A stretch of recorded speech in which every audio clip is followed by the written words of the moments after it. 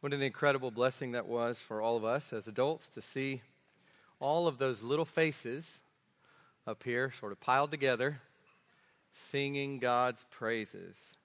And just to know that these little human beings are having their minds filled with these great truths. You know, we don't know to what extent as we think about all these kids gathered up here, some of them converted believers, some of them trusting in Christ, some of them not.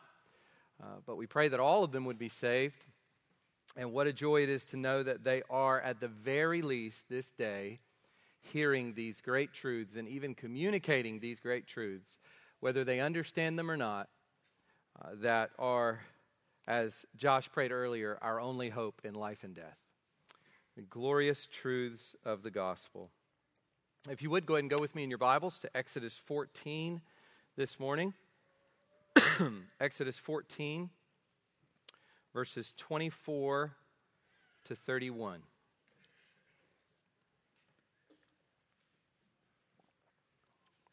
The title for today's sermon is God's Glory at the Sea, Part 3. So today we will finish what we've been looking at in chapter 14 of Exodus. For the last 2 weeks, we've been at the Red Sea with the Israelites, the approaching Egyptian forces, and the angel of the Lord, who travels with them in a pillar of cloud and of fire. The parting of the Red Sea in Exodus 14, I think this may be the most, definitely one of the most, but I would say maybe the most famous story in the Bible. As people who have no exposure to Scripture, who've had no exposure to Scripture, haven't grown up in church, this is one of those stories that stands out from the Bible in the public imagination, the parting of the Red Sea in Exodus 14. And I think it stands out for a number of reasons, but it is filled with wonder. This is a miracle on a grand scale, absolutely incomprehensible. And so for that reason, it is filled with wonder and awe. Even for those who do not believe this happened, it's an incredible thought. Just the mere thought that the sea would part and that there would be, as the text says, like a wall of water on the right and on the left. It is filled with wonder, and it is filled with truth about who God is. You know, it's striking that so much of the Bible is narrative.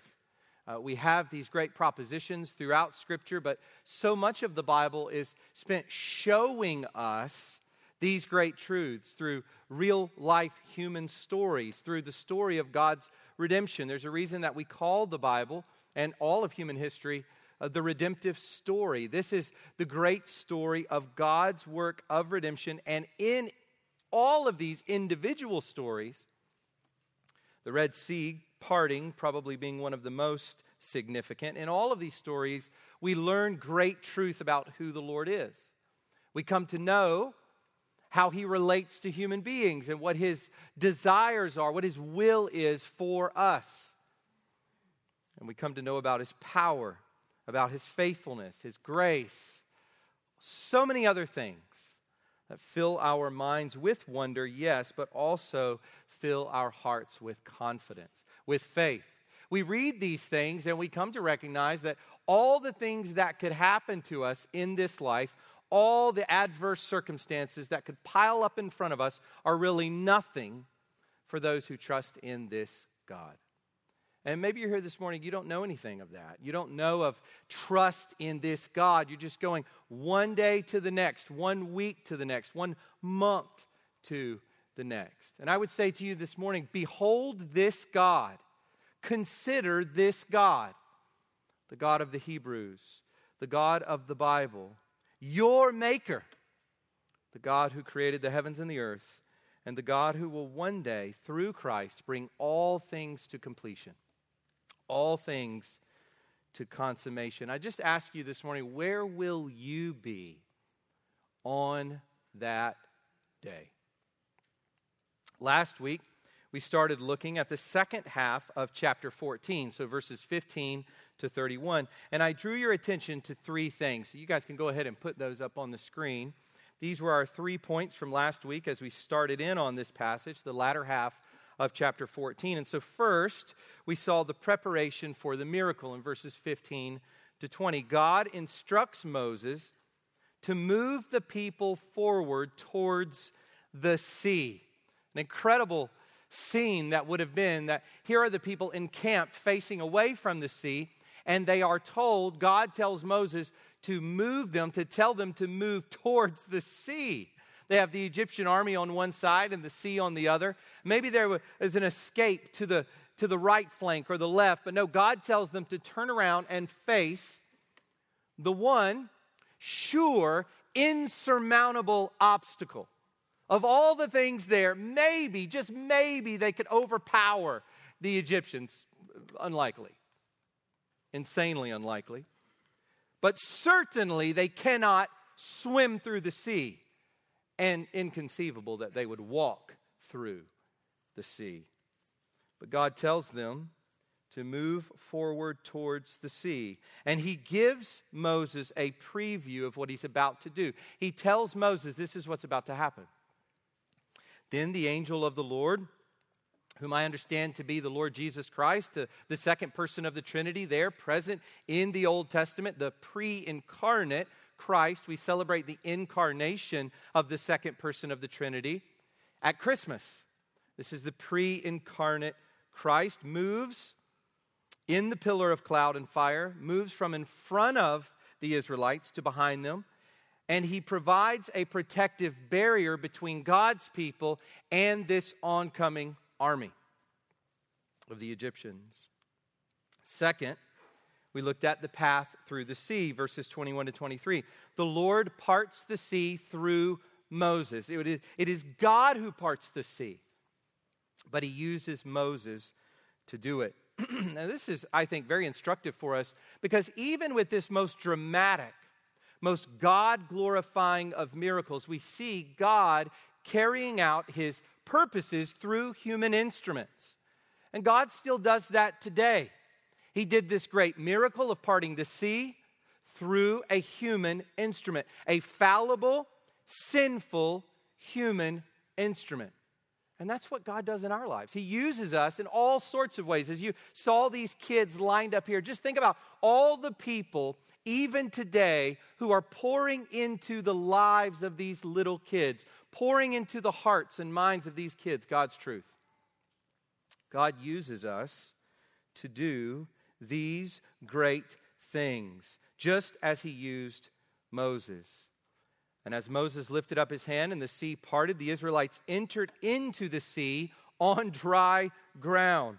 And as verse 22 says, the waters were a wall to them on their right hand and on their left. And as I said before, this is an amazing miracle on a grand scale. This is not meant to be understood in merely naturalistic terms. This is not a low tide. This is not the wind that just happened to be a little more than normal, and the ground was good enough to walk through, maybe an inch deep. This is the sea parting, the depths parting, a wall on the right, a wall on the left, and dry ground in between.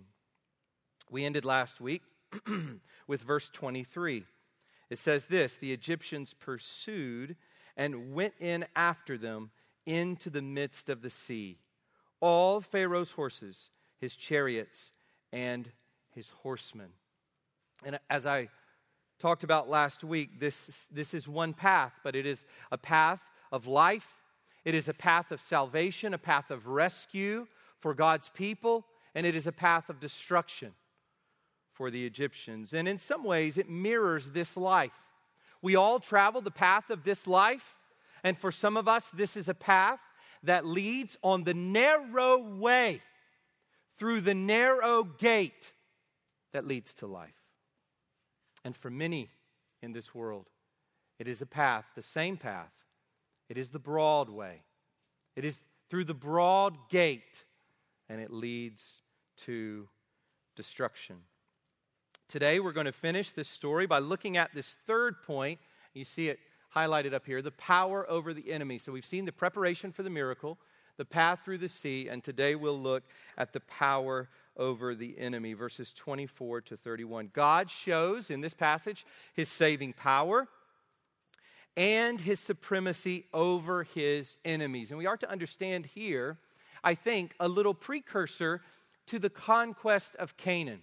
The Israelites are to see and know that God protected them from the Egyptians. And just as he protected them from the Egyptians, he will protect them from all the armies of the Canaanites.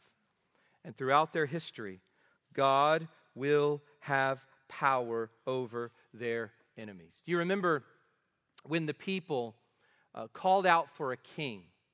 They wanted a king because they wanted to be like all the other nations around them. And God gave them Saul. And of course, Saul himself was like an act of judgment on the people. Saul was a foolish king.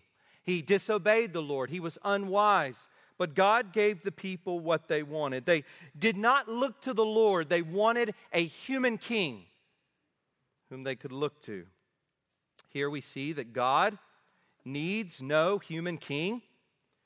He has power over his enemies, and he can protect his people. He is the sovereign. He is the creator of heaven and earth. He is supreme, and he is the Savior and the judge over all the earth. And it is a reminder to us, I think, this morning that God will ultimately defeat and has defeated all of our enemies.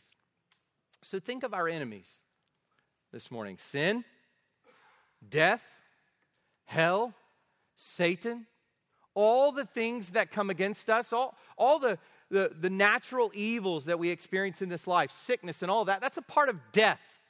That's a part of death that hangs over this world. That was not present in Eden. It was not present before the fall. But the wages of sin is death. And we see it in natural evil. We see it in moral evil, in sin. And we see it ultimately in the cessation of life as we die. And of course, in the second death, which is eternal hell. We see it in Satan's attacks, in temptations that we face, in the ways that he drags us down and fights against us. We are in many ways surrounded by our enemies. We came here this morning surrounded by our enemies. Even as this very day, each and every one of us in this room has sinned already. It's not even lunch.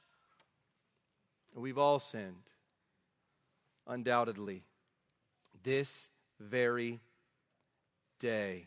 And all of these enemies, all of Satan's schemes and works have been at the cross and the empty tomb defeated by the Lord. And one day, ultimately, will be defeated when Christ returns. And so what we're seeing here is a little picture of what God has done and will do for each of us, those of us who are in the Lord Jesus Christ. God will ultimately rescue us from our enemies through our Savior. He's the one we celebrate at Christmas.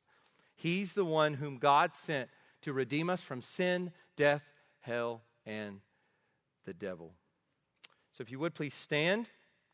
At this point, we're going to read God's Word together. Exodus chapter 14. And today we're going to look at verses 24 to 31, but we're going to begin reading in verse 15. Just before that, the Egyptians have come up on the Israelites. They have complained against Moses, and Moses tells them to fear not, stand firm, and see the salvation of the Lord, which he will work for you today. For the Egyptians whom you see today, you shall never see again. The Lord will fight for you, and you have only to be silent. And then we come to verse 15.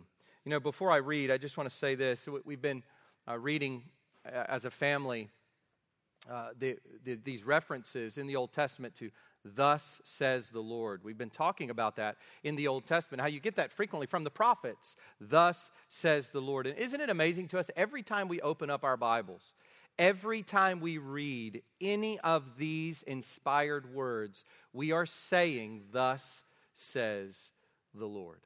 And so here we are. "Thus says the Lord." Verse 15. The Lord said to Moses, "Why do you cry to me? Tell the people of Israel to go forward. Lift up your staff and stretch out your hand over the sea and divide it, that the people of Israel may go through the sea on dry ground. And I will harden the hearts of the Egyptians, so that they shall go in after them, and I will get glory over Pharaoh and all his host, his chariots and his horsemen. And the Egyptians shall know that I am Yahweh, when I have gotten glory over Pharaoh, his chariots, and his horsemen." Then the angel of God, who was going before the host of Israel, moved and went behind them. And the pillar of cloud moved from before them and stood behind them, coming between the host of Egypt and the host of Israel. And there was the cloud and the darkness, and it lit up the night without one coming near the other all night. Verse 21, "Then Moses stretched out his hand over the sea, and the Lord drove the sea back by a strong east wind all night, and made the sea dry land. And the waters were divided. And the people of Israel went into the midst of the sea on dry ground, the waters being a wall to them on their right hand and on their left. The Egyptians pursued and went in after them into the midst of the sea, all Pharaoh's horses, his chariots, and his horsemen." And then verse 24, where our passage for today begins. "And in the morning watch, the Lord in the pillar of fire and of cloud looked down on the Egyptian forces and threw the Egyptian forces into a panic, clogging their chariot wheels so that they drove heavily. And the Egyptians said, 'Let us flee from before Israel, for Yahweh fights for them against the Egyptians.' Then the Lord said to Moses, 'Stretch out your hand over the sea, that the water may come back upon the Egyptians, upon their chariots and upon their horsemen.' So Moses stretched out his hand over the sea, and the sea returned to its normal course when the morning appeared. And as the Egyptians fled into it, the Lord threw the Egyptians into the midst of the sea. The waters returned and covered the chariots and the horsemen. Of all the host of Pharaoh that had followed them into the sea, not one of them remained. But the people of Israel walked on dry ground through the sea." Once again, here it is, the emphasis. "The waters being a wall to them on their right hand and on their left. Thus the Lord saved Israel that day from the hand of the Egyptians. And Israel saw the Egyptians dead on the seashore. Israel saw the great power that the Lord used against the Egyptians. So the people feared the Lord, and they believed in the Lord and in his servant Moses." You can go ahead and be seated. One of the great high points of the Bible here. It's truly humbling and an honor to be able to teach this passage and just to be able to spend time here. I pray that we all have that sense of God's blessing, that we would come to a passage like this and be able to look at it. The Lord has been good to bring us here this morning to hear his word, to study his word, and to sing his praises. Let's pray to him now and ask that he would give us this heart of gratitude to him and worship. Father, we thank you that you have providentially brought us here this morning to be with your people, to be in your presence corporately, Lord, and to be here underneath your word, to sit under your word and to be taught from it, to learn who you are and what you have done in history, but not just what you have done or who you were, but Lord, to know who you are now for us and what you do now in our lives each day. Father, it is amazing to consider that the miracle of the parting of the sea really pales in comparison to the miracle of one individual conversion. That one person would go from death to life, from hopelessness to hope, from being a hater of God to a lover and worshiper of God. Lord, that we would go from being called darkness to being light in the Lord. Father, what a miracle that you have saved even one. All of us born in sin, all of us like sheep have gone astray. All of us have failed to give you honor and thanks. All of us have worshiped the creature rather than the Creator. All of us are deserving of your wrath. Father, I pray if there's anyone here this morning who has not come to that realization, who sees himself or herself as a good person, who has more good deeds than bad, Lord, would they consider the magnitude of your holiness and perfection? Would they consider the depth and intricacy of human sin, of their sin? Lord, would they see through your word their need for a Savior? Father, would all of us this morning be reminded of our need for a Savior and the great joy of having Him as our own, that Christ is in us, the hope of glory, that we have Him as our intercessor, as our high priest, that His blood covers us and His Spirit fills us. Father, we thank you for the salvation, the rescue, which you have given us through our Lord Jesus Christ. Help us this Christmas to be truly devoted to Him. Help our children to see that it is not the idols of this world that captivate us, but it is this Lord Christ in all of His splendor, in all of His goodness, in all of His sweetness and gentleness and meekness, and in all of His mighty power. He captivates our hearts. He fixes our gaze. Father, we pray that this is what our kids would see, not because we are performing before their eyes, but because this is who we are.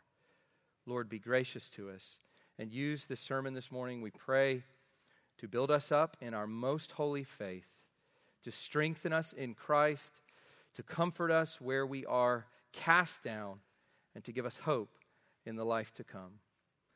Lord, I pray that it would spur us on to holiness, greater gratitude, love for one another, and worship of you in spirit and truth. We pray all this in Jesus' name. Amen.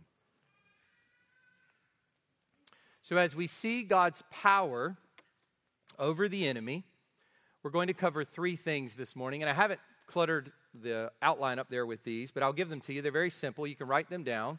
So we see three things: the fighting, the destroying, and the showing. The fighting, the destroying, and the showing.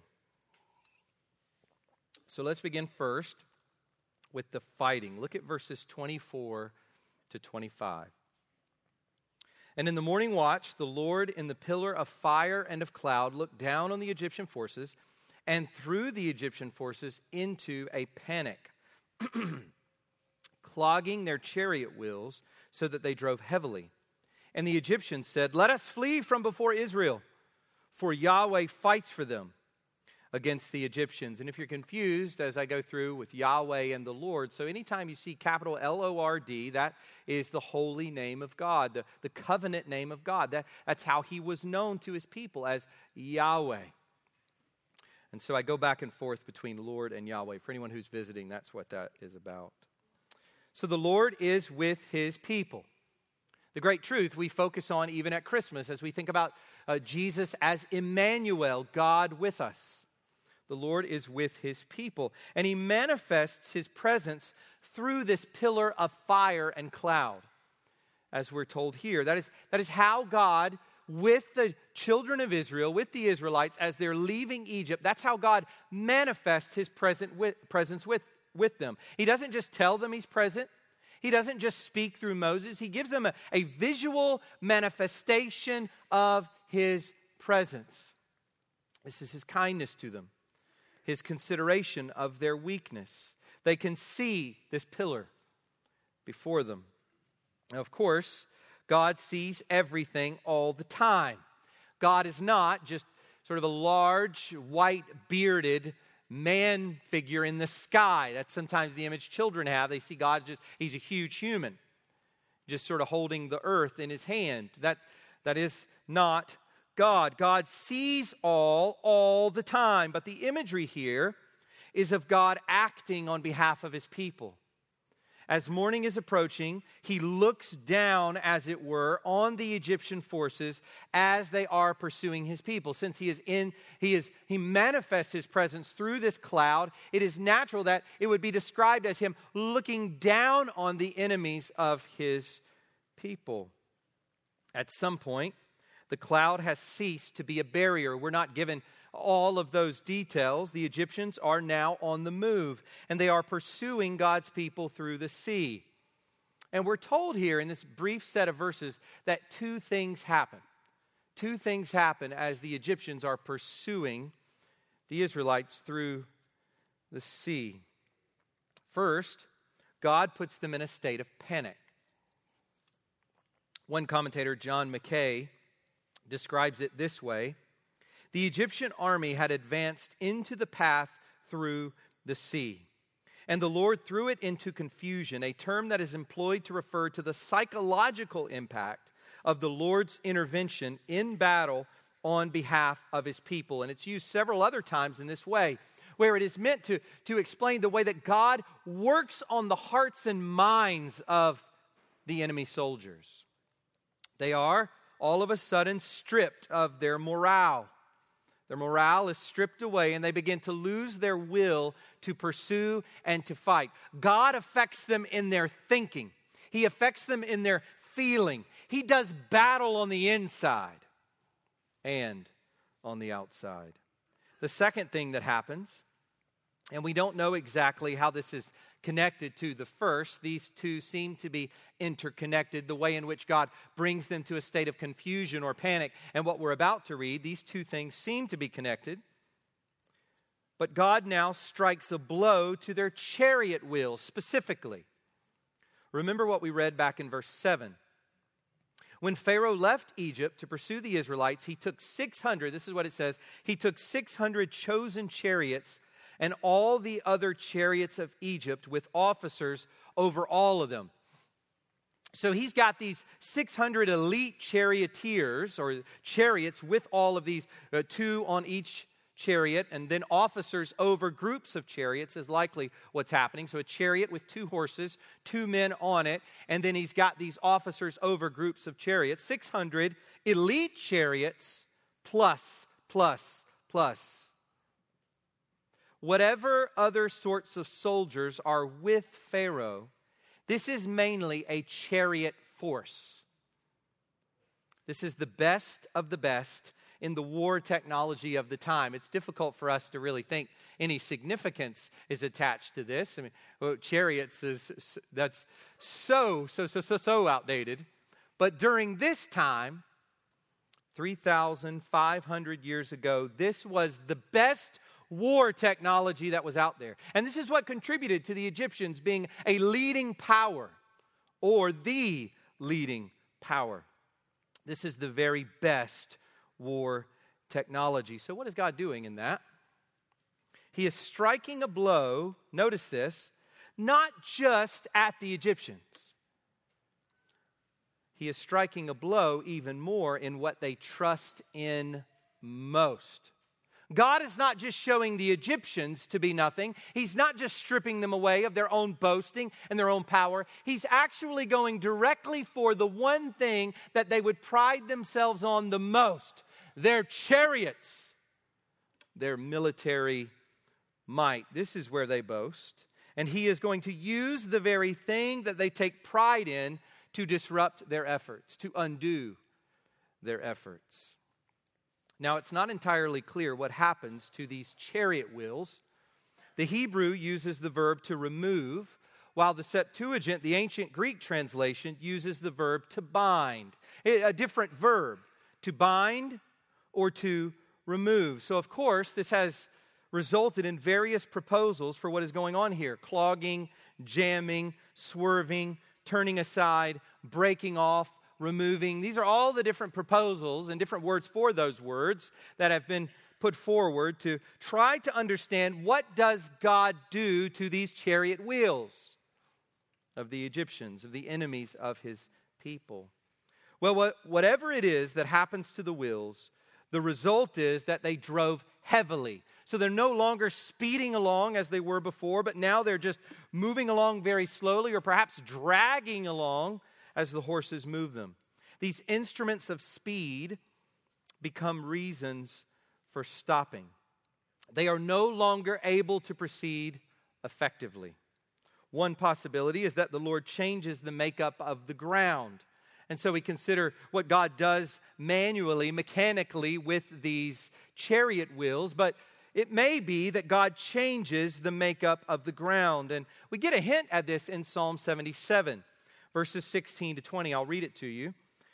the psalmist says this, and of course we have to account for poetic language, but I think the psalmist is suggesting here that something occurred at the Red Sea that disrupted the Egyptians. Something occurred from the sky. This is what it says. When the waters saw you, O God, when the waters saw you, they were afraid. Indeed, the deep trembled. By the way, if this is a dried up, marshy lake, deep is not the word you use. The deep trembled. The clouds poured out water. The skies gave forth thunder. Your arrows flashed on every side. The crash of your thunder was in the whirlwind. Your lightnings lighted up the world. The earth trembled and shook. Your way was through the sea, your path through the great waters. Yet your footprints were unseen. You led your people like a flock by the hand of Moses and Aaron. So my point there is just to draw attention to all of this storm language, this thunder and lightning. And even we're told here, earthquakes. So I think we're to understand that quite possibly God does something like that there at the Red Sea that disrupts the ability of the chariots to move forward. Maybe the water that was the ground that was entirely dry now becomes quite wet. These chariots are swerving perhaps because of all of this that's happening. Maybe the ground itself is opening up as there is an earthquake here and the chariots can no longer move forward. Whatever was going on at the sea, and we're not given all of the details, and whatever was happening to the chariot wheels, we know what effect this had on the Egyptians. We read it in verse 25. And the Egyptians said, "Let us flee from before Israel, for the Lord fights for them against the Egyptians." They recognize that what is happening to them is no mere natural phenomenon. Now, this is really important to consider. It's not as though things begin to change a little or shift a little, or they're just having trouble. Like, man, I wish these chariots were in better shape, or I thought we inspected these. Did no one inspect these before we left Egypt?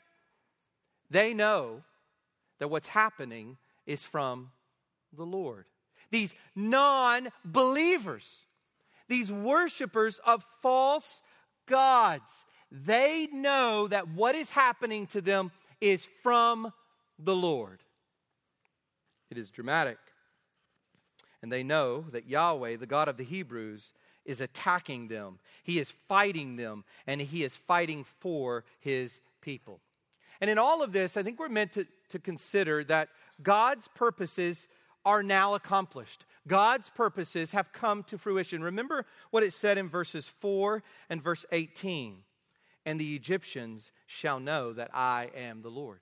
That's what God is doing. Remember when Moses first comes to Egypt and he says to Pharaoh, you're going to have to let God's people go. Thus says the Lord, let my people go, that they may serve me.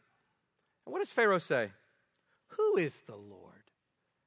Who is Yahweh that I should obey Him? Who is this petty slave God that I should listen to anything He has to say? He's this God. He's this God. This is Yahweh. And now you have it. In the mouths of the Egyptians, as they're coming out to attack the Israelites, they say, the Lord fights for His people. We must flee. God's purpose is that the Egyptians should know that He is the Lord has been fulfilled.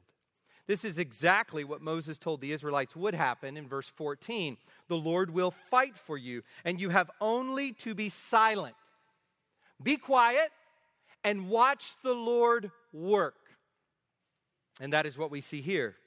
The Lord is fighting, and the Egyptians know it. His people are walking the path of faith, and God is doing the fighting. Left to themselves, they have nothing, and they are without hope. But they are not alone. God fights for them. He fights for His people. And what we need to understand as we're gathered here this morning, 3,500 years later, is that God fights for us. This is our situation in this life today as we've gathered here in corporate worship together, as we leave here and we go out into our family lives and we raise our children. We try to raise our children in the Lord. As we, recently we were talking with our son just about the way that the culture is trying to win the hearts of our children. The way that there are certain agendas in the culture trying to gobble up our kids. We will convert your children, they say. No. The Lord fights for his people. The Lord is with his people. He's with us as we love one another, as we fight sin, as we speak for truth in our culture. God fights for his people. He fights for our trust in him. When life is hard and there seems to be no comfort, there is nothing but sadness, he fights for his people. We put on the whole armor of God. We don't just put on armor, we put on God's armor. We fight in God's might. It is the armor of the Lord. And we walk in the fruit of the Spirit. Not the fruit of our own selves, not what we can bring to the table, but we walk in the fruit of the Spirit. It's his fruit, it's his work, and it's his fight. The power is not ours. We walk in his strength, trusting that he will fight for us, his people. But God doesn't just fight, he wins. And that brings us to our second point this morning, the destroying.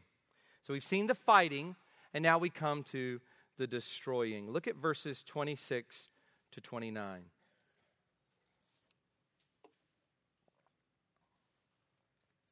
Then the Lord said to Moses, "Stretch out your hand over the sea, that the water may come back upon the Egyptians, upon their chariots, and upon their horsemen," or charioteers, as we could translate it. So Moses stretched out his hand over the sea, and the sea returned to its normal course when the morning appeared. And as the Egyptians fled into it, the Lord threw the Egyptians into the midst of the sea. The waters returned and covered the chariots and the horsemen. Of all the host of Pharaoh that had followed them into the sea, not one of them remained. But the people of Israel walked on dry ground through the sea, the waters being a wall to them on the right hand and on their left. As I said before, God's purposes in and among the Egyptians have been accomplished. They have now acknowledged the Lord. They have now acknowledged the greatness and supremacy of Yahweh. And they have come to know that Yahweh is God and he fights for his people. I want you to notice something important here. Not everyone will be saved in the end. We do not believe in universalism. Universalism is the idea that in the end, all people will be saved. Ultimately, everyone will receive God's grace and be saved. The Bible does not teach that everyone will be saved. But the Bible does teach that every knee will bow and every tongue will confess that Jesus Christ is Lord, to the glory of God the Father. So not every person will come to love God and serve God and trust God, but every person will fall on his or her face before God and confess Christ as the King of the universe. As we read in Philippians 2, verses 10 to 11, I think we get a little picture of that here with the Egyptians. They are not going to be saved. They are about to be destroyed. But in their fleeing, they must confess this great Lord. And so now comes the decisive blow. The Lord commands Moses to stretch out his hand over the sea, and he will bring the waters back to their normal condition. And Moses obeys. And the waters return. And the Egyptians who had gone into the sea are utterly destroyed. No one is waiting around in the water. No one is treading. No one is swimming. They are washed away. Verse 21 says, as the Egyptians fled into it, the Lord threw the Egyptians into the midst of the sea. In other words, as they are fleeing back to the shore from which they came, they're no longer thinking in their minds, we got to get the Israelites back. We got to get our slave labor back. We can't let these slaves go free. They've abandoned that. That's gone. They're fleeing. They're trying to get back to Egypt. And as they do, the waters fall in upon them as they are headed back to the shore. The verb here for through is used of shaking off a garment. So the imagery is that it is as though God shook them off of his people. It's the image of a shirt being shaken out. You know, you get some leaves or some dirt on a shirt and you shake it out. This is the imagery. God shook them off of his people like little specks of dust.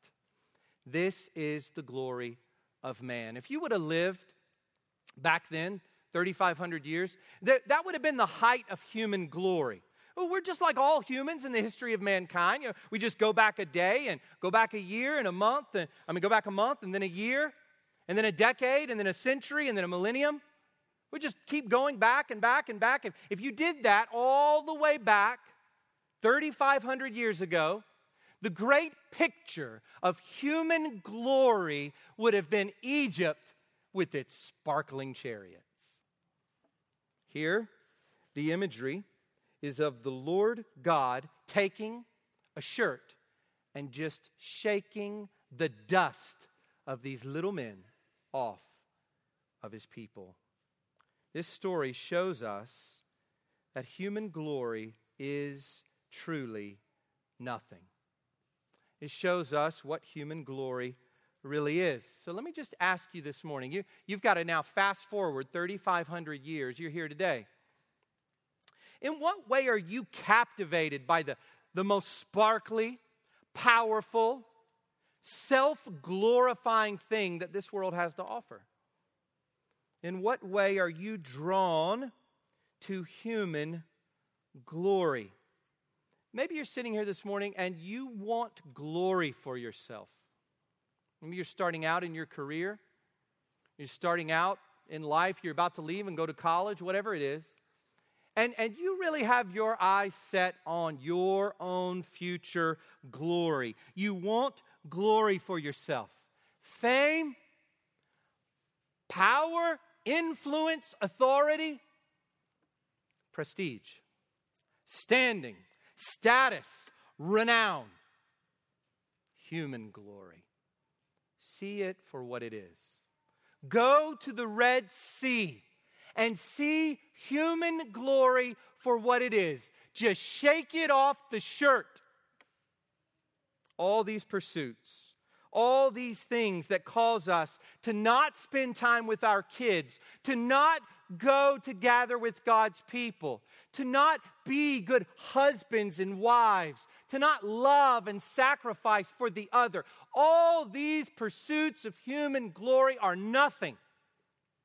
And in the end, they will be shown to be nothing. This is why Christ rejects Satan's offer of all the glories of the world. And it is the reason why our humble, meek, perfect Savior tells us, do not store up for yourselves treasures on earth, where moth and rust destroy and where thieves break in and steal. But store up for yourselves treasures in heaven, where neither moth nor rust destroys, and where thieves do not break in and steal. For where your treasure is, there your heart will be also. Where is your heart? This day, where is your heart this day under this passage of Scripture with this view of human glory? One of the questions that, I want to talk a little bit about Pharaoh and whether or not he died in the sea. But before I do that, I want you to notice something important here about the fleeing Egyptians. God destroys them as they are fleeing. You know, it's too late. There's no turning back for the Egyptians at this point. You know, they've had the opportunity to turn back up to this point, and now it is simply too late. I think this is a wake-up call for anyone here today who is not a believer. If you're sitting in here this morning and you are not a Christian, you're not converted, you do not trust Christ for salvation, you do not have His blood over you, do not have His Spirit, you have not been born again, you've never been transformed, you've never been changed, you've never repented of your sins and turned around 180 degrees and gone the other direction to serve Christ alone. I think this is a wake-up call for you this morning to consider this one thing. One day, it will be too late. Today, praise God it's not. Today, right now, as you breathe, as you feel, as you smell and hear and touch and see all of these things, you're alive. By God's grace, right now, you're alive. Don't wait to trust Christ, to turn from sin, because one day it will be too late. As I said before, one of the questions that people often ask is whether or not Pharaoh died in the sea. It's important to see here that the text does not say that Pharaoh and all of his force died, to every last person who left Egypt. Verse 28 says, the waters returned and covered the chariots and the horsemen. And then listen to what it says. Of all the host of Pharaoh that had followed them into the sea, not one of them remains. It seems to qualify it with those of this force that followed them into the sea. Verse 23 tells us that all of Pharaoh's horses, his chariots, and his charioteers followed them into the sea. And so I think we are to understand that this includes the entire chariot force of Pharaoh's army. But nothing is said here concerning the death of Pharaoh himself. However, in Psalm 136:15, it says that the Lord overthrew Pharaoh and his host in the Red Sea. Now, while this does suggest that Pharaoh died, some have argued that the grammar could be taken to mean that one idea is in view instead of two. So rather than interpreting it to mean Pharaoh and his host, it could be understood or collapsed to be Pharaoh's host. Whatever we conclude on this point of whether or not the Pharaoh himself died, maybe Thutmose III, whether he died, here's what we do know. Or whether the Pharaoh died, the chronology and so forth, and Egyptologists debate the chronology of ancient Egypt. But whatever we are to conclude on this point, here's what we know. The great bulk of Pharaoh's force and all of his chariot force are destroyed at the sea. There is no longer any possibility of pursuit now or in the future. It's done. God has rescued his people, verse 29. But the people of Israel walked on dry ground through the sea, the waters being a wall to them on their right hand and on their left. So we've seen the fighting, we've seen the destroying, and now finally we come to the showing. Look at verses 30 to 31. The concluding verses to this most famous of biblical stories. Thus the Lord saved Israel that day from the hand of the Egyptians. And Israel saw the Egyptians dead on the seashore. Israel saw the great power that the Lord used against the Egyptians. So the people feared the Lord, and they believed in the Lord and in his servant Moses. Here we get the conclusion to the story. One word, salvation. Thus the Lord saved Israel that day, a day to remember forever. A day of great faithfulness from the Lord. This is the God who keeps his promises, who kept his promises to Abraham, Isaac, and Jacob. The same God who built a nation out of an old couple and a barren wife has now made a path for his people through the sea. In other words, God has done the impossible. As we read several times in Scripture, nothing is impossible with the Lord. We need to be reminded of that. You're praying for your grown children. Nothing is impossible for the Lord. And any other thing that you could be anxious about, worried about, defeated about, that sin that you feel that you're enslaved to, but you're told in Scripture that sin will have no dominion over you. Nothing is impossible for the Lord. God brought an old couple, barren wife, a child named Isaac, and through that one child, whose wife was also unable to have children, he brought an entire nation. And now he has brought that people through a sea. This is our God. The word that ties these verses together is this verb, saw. Israel saw. It is daylight now, and Israel is able to see the fruit of God's salvation. It's interesting, throughout the night, that's when Israel travels through. But God waits until the morning light so that the people can see the destruction of the Egyptians. They saw. They see the dead bodies. Many bodies of the Egyptians dead on the seashore. No longer pursuing them. No longer able to enslave them or kill their children. No longer capable of capturing and oppressing them for century upon century. No, they are dead. And then we get the word saw again. Israel saw the great power that the Lord used against the Egyptians. So what is the effect of this seeing? What effect does this seeing have on the Israelites? Israel saw the great power that the Lord used against the Egyptians, and then we are told that the people feared the Lord, and they believed in the Lord and in his servant Moses. What's the effect of seeing?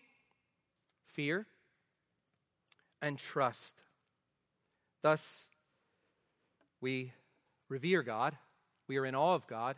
We recognize his greatness and his holiness. And we always consider that he is judge of all the earth. And as Romans 2 says, he will give to each man according to his deeds. Those who bear out deeds in Christ by the Holy Spirit, that will show on the last day. The authenticity of that conversion will show on the last day. Or to use Jesus' words in Matthew 7, that house will stand.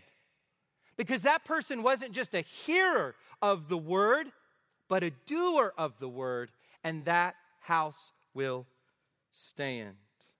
That life will not be like chaff that the wind drives away, but it will be like a firmly planted tree that stands in the presence of God on the day of judgment. This is what it is to fear the Lord as a believer, to fear him and to trust him. This language of belief in echoes Genesis 15:6. It's interesting here, this great moment of salvation, and here the people are said to believe in the Lord, and that goes all the way back to Father Abraham.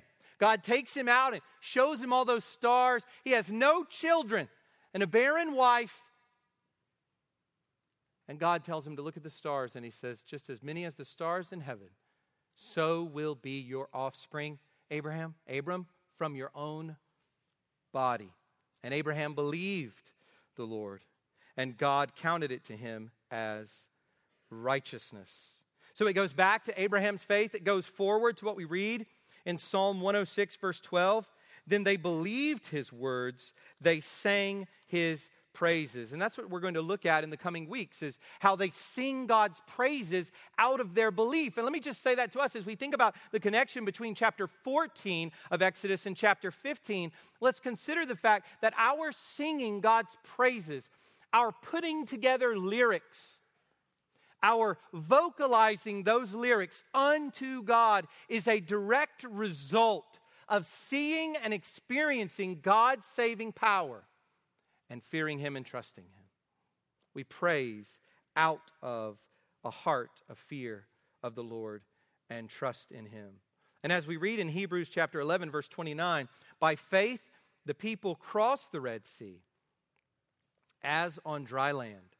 But the Egyptians, when they attempted to do the same, were drowned. The people see. The people see because God shows them. The showing brings the fearing and believing. So as we close this morning, I just want to ask all of us a question. How does God show us? How does He do that? If the showing and the seeing result in the fearing and the believing, we need to ask, how does God show us? Or to ask it a different way, how do we see? How do we come to see? And the answer is very simple.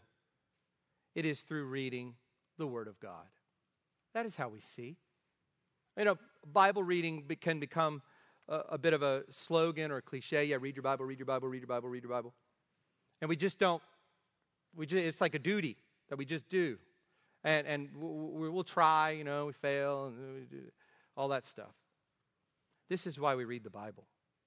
We read the Bible because in it is as though a window opens up onto the glory of God and His saving power and purposes, and we come to see this God at work, and we come to know Him as we see Him. And all of a sudden, in our hearts, we begin to revere Him as who He is. We see Him in His holiness. We worship Him, and we trust in Him with everything. We have rock-solid confidence in Him. Neglect your Bible, and you won't have this. This fearing won't be there. You'll be entrapped by all kinds of sins because you don't see God as holy. And you don't see sin for the disgusting thing that it is. That's what happens when we don't fear the Lord. That's what happens when we don't read God's Word. And we won't trust Him. We'll worry about everything. We'll be afraid of everything. We'll grumble about everything because we're not seeing the Lord. And we're not seeing the Lord because we're not reading that dusty Bible, because we're too busy on our phones, too busy making sure people like our comments, too busy reading these ridiculous news stories over on the side of the page, too busy just wasting life. The Word of God, we must read it if we are to see this great Lord. This is where fear of God is born. This is where fear of God is sustained. This is where the battle against sin is fought. This is where faith in God is created and nurtured. We must see all that God is and all that He has done for us in and through the Lord Jesus Christ, or in Hebrew, Yeshua, salvation. In other words, we must read Scripture to see Christ. In other words, we must read Scripture to see the salvation of the Lord. Let's pray. Father, we thank You for Your great love for us in giving us Your Word. Oh God, how we neglect it, how we excuse it, how we justify it, and how we pine after all kinds of human glory to the neglect of it. Father, help us. We are greatly in need of Your mercy. We are in need of Your fighting for us in this area, Father.